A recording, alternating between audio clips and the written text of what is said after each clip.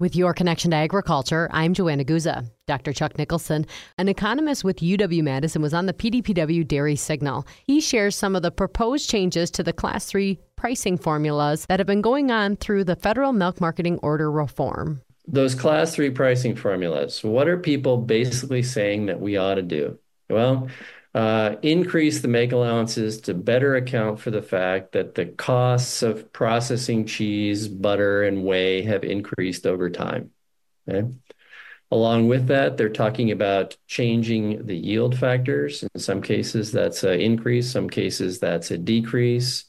There's discussions about modifying the retention factors. This is kind of a more technical thing, but about 90% of the fat in farm milk gets retained in cheese and other parts don't. That's the current formula. People are saying we have better technologies now. We can actually retain more of that butter fat in the cheese. So we ought to account for that. There are proposals to change the cheese prices that we use.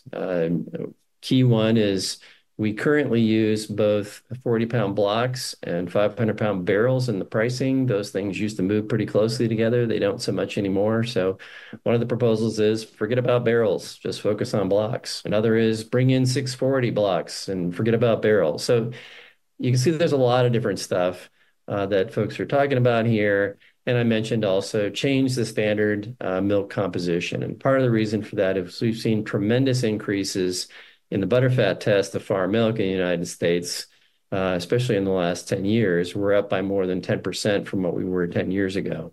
And so folks are saying we should better account for the fact that farm milk doesn't look like that anymore. It's not 3.5 anymore. It's more like 4.1, right? Okay. So that gives you a little bit of a flavor. And that's your connection to agriculture. I'm Joanna Guza.